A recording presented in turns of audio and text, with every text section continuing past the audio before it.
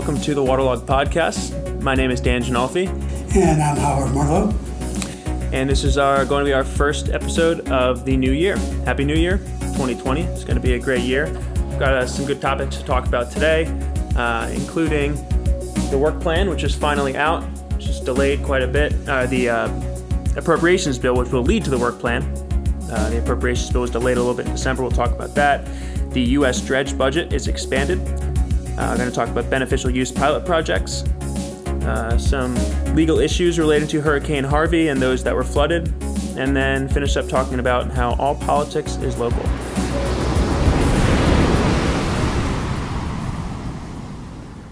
So Howard, do you want to start out talking about the appropriations bill, what was going on in Congress during December, which took so long? Absolutely.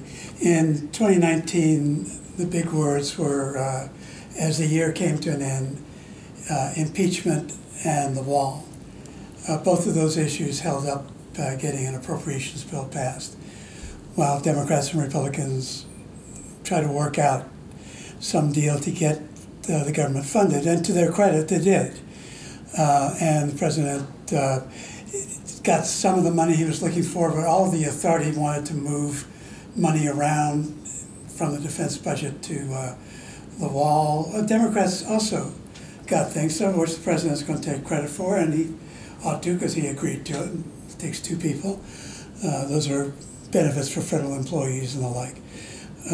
But that held up appropriations. And as you said, the two are tied together because now that the president signed the appropriations bill into law, he's got the Corps has 60 days to come up with a work plan. And the work plan has all of the projects that are going to get funded. It included not only the president's earmarks, but earmarks that are added, which Congress can't add at all. So, in essence, the administration decides what other earmarks it wants to add. That's both good and bad. The final figure that we're looking at this year is a little lower than last year. Yeah, it is. And I think it's something we ought to be sensitive to. Not that it's a trend. 1 year doesn't tell you that. But the fact of the matter is they've hit pretty much a ceiling, and so they're going to bounce around. For shore protection, 125 to 150, you might get a little bit more than that, maybe 175, but that's about what it's going to be, because the Corps sort of hit a ceiling, and when you adjust for inflation, that's really where they've been at. So we didn't make any gains that way, but what Congress does is add pots of money to what the president proposed. It's a significant increase over the president's proposal, but it's sort of like a game that's played. President comes in low, Congress raises up. President comes in lower than he came in last year. Congress then has to do more to just raise up funding. What does do more mean? They only have a total amount that they can spend. So it's a lot of horse trading going on, and the fact that it gets done is a credit to both parties. Yeah. That they're able to keep the government funded, which is at least an essential function of government. Right, and last year, if I recall correctly, it was about $157 million. Now this year's about $135. Yeah, so that's right. $20 million sounds like a lot, but not a huge dent compared to previous years. You can get a lot done with that. Absolutely, they can, and they will. Remember also, though, that since 2018, or at least using 2018 funds, not 2019, but in 2018 there was emergency post-disaster bills, so a lot of funding still there, hasn't been spent. Yeah, and we have another supplemental coming up, apparently. Exactly. So, with all that going on, there's a lot of money out there. Some of the coastal projects that were hit by different storms as of 2018 are still waiting for money. We know that a couple of folks, Tybee Island, for example, where the Corps has already started dredging, as I believe, we're a little bit delayed. Yep. And other places where they're, putting sand on the beach. So there's stuff going on, and I think the Corps will be flush with disaster money for a couple of years to come. That unfortunately, yep. That there's not more disasters, and as you said, we got another one coming. Yeah. So shore protection funding looking okay. The U.S. dredge budget has been expanded. There's going to be a regional demonstration program. Is currently restricted to the Gulf. but I don't see that as a bad thing for right now. Of course, we'd like to see that expanded to the East Coast. But the important thing about this program is it's about close to $380 million that's going to go towards exploring innovative ways of executing dredging in a logical, sequenced manner, unconstrained by traditional project-specific and account-specific or single-year practices, and seek efficiencies and cost savings by evaluating the region as a system to determine if combining work across multiple deep draft commercial navigation projects or across years or across construction and operation and maintenance accounts is appropriate.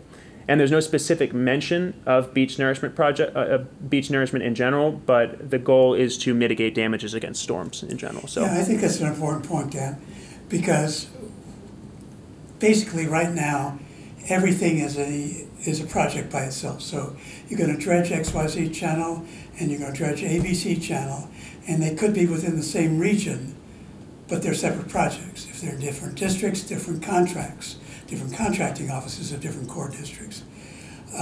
So there are a whole lot of reasons that you ought to be looking at things regionally. The Corps really has been stymied by the Office of Management and Budget because they wanted to do watershed budgeting, as they call it, several years ago, which was regional budgeting. So you took a Corps division, and when divisions are based on watersheds, basically, and you let the division prioritize. You basically give the division a chunk of money based upon past experience. You say, okay, you prioritize, and you figure out what's the most efficient way to use this money.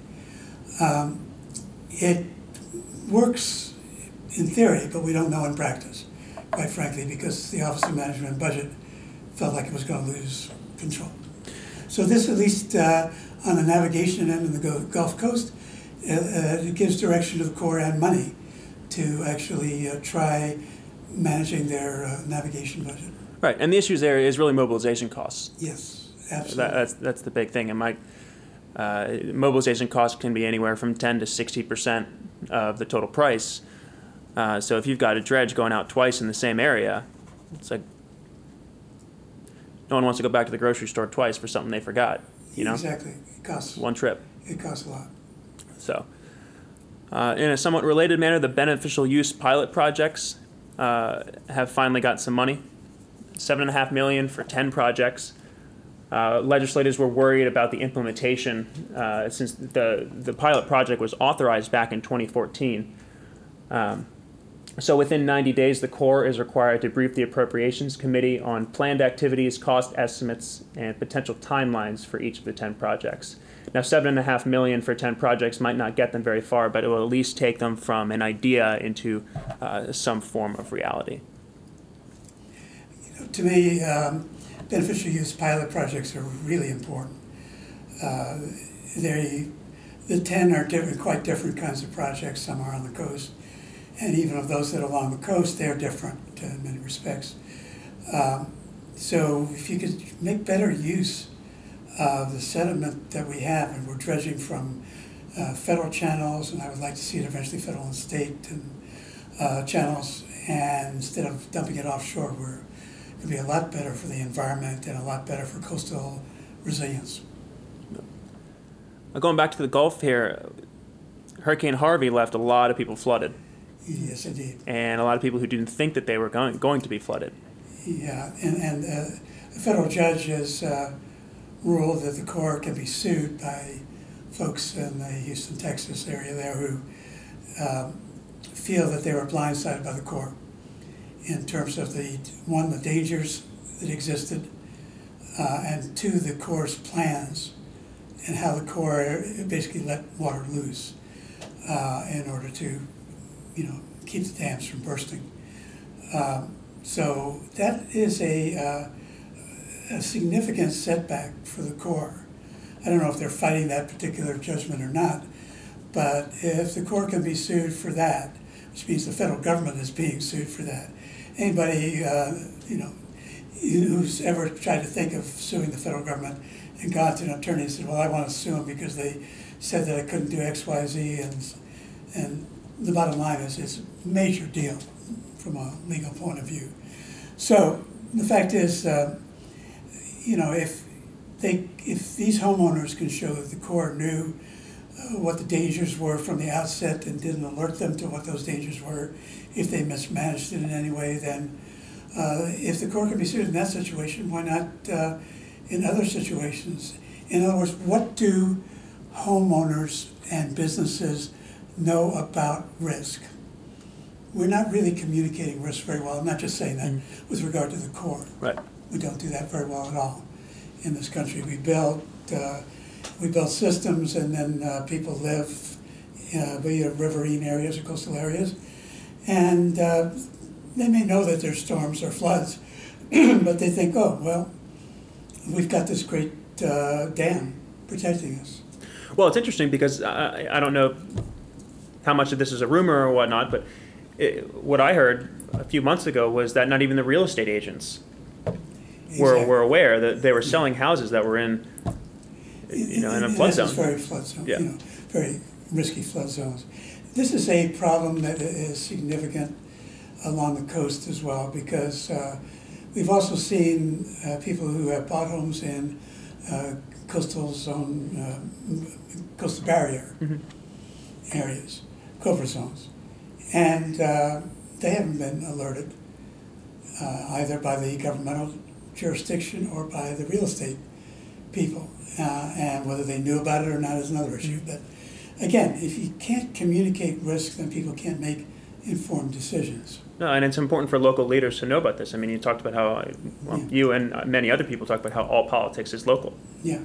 And basically, as part of our Waterlog update that just came out today, I have a which will be. This is coming out Wednesday, so it would have been on Monday, a couple days ago. So okay, so it's yesterday's news, but then the answer is, or tomorrow's news. Yeah. But the bottom line is, I got a piece in there that asks, who you're going to vote for in 2020, and it's not related to the presidential or even congressional elections. It's related to who you're going to elect to lead your town or city, who you're going to elect to lead your state in the legislature and the governor's position, because you are not going to find Congress taking the lead on sea level rise, climate change, any of the related issues. It's just not going to happen unless they're hearing about it from their local constituents. How best? Through your local mayors, councils, through the state governors. Change is going to come bottom up in this country. And so the most important elections are really happening at the local and state level. Yeah. I think that people need to pay attention to asking the candidates who are out there and those who are looking for re-election, what are you going to do to deal with the flooding problems, whatever your local issue is that relates to climate change and sea level rise, sunny day flooding, all of those things. What can you do? And I think every community can do something.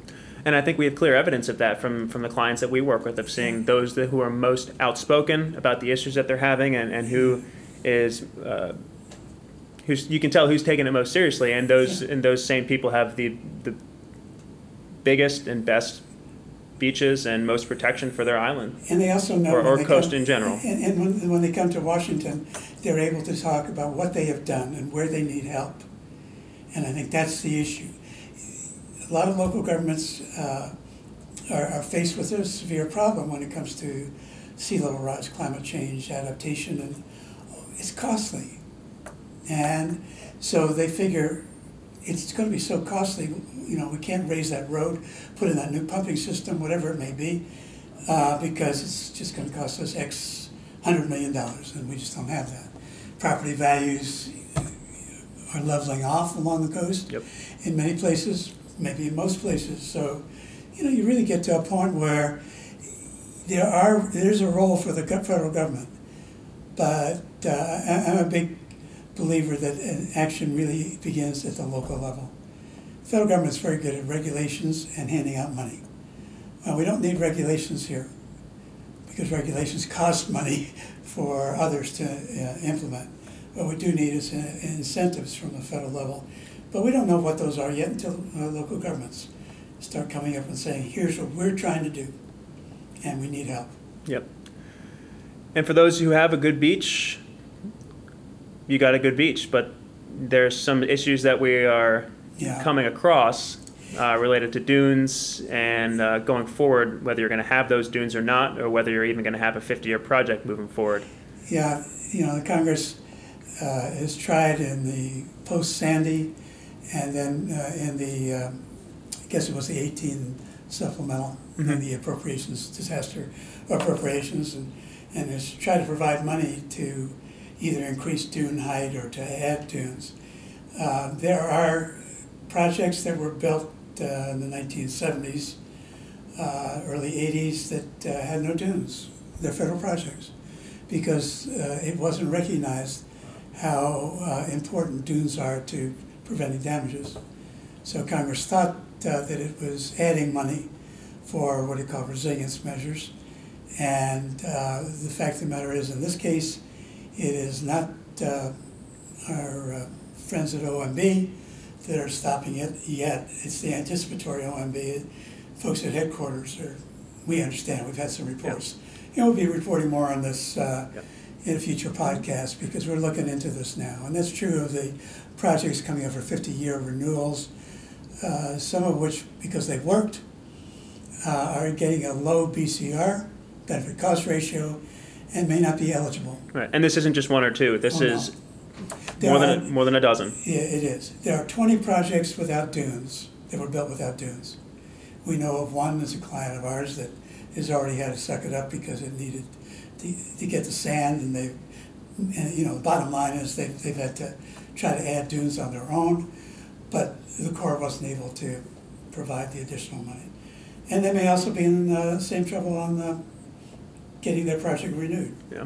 So these are both developing stories. We will be sure to cover them in future both waterlog updates and podcasts. But that's all for today. Thanks very much to Coastal News Today and the American Shoreline Podcast Network. Thank you very much. Appreciate you very much. Happy New Year, and we'll be back soon. Take care.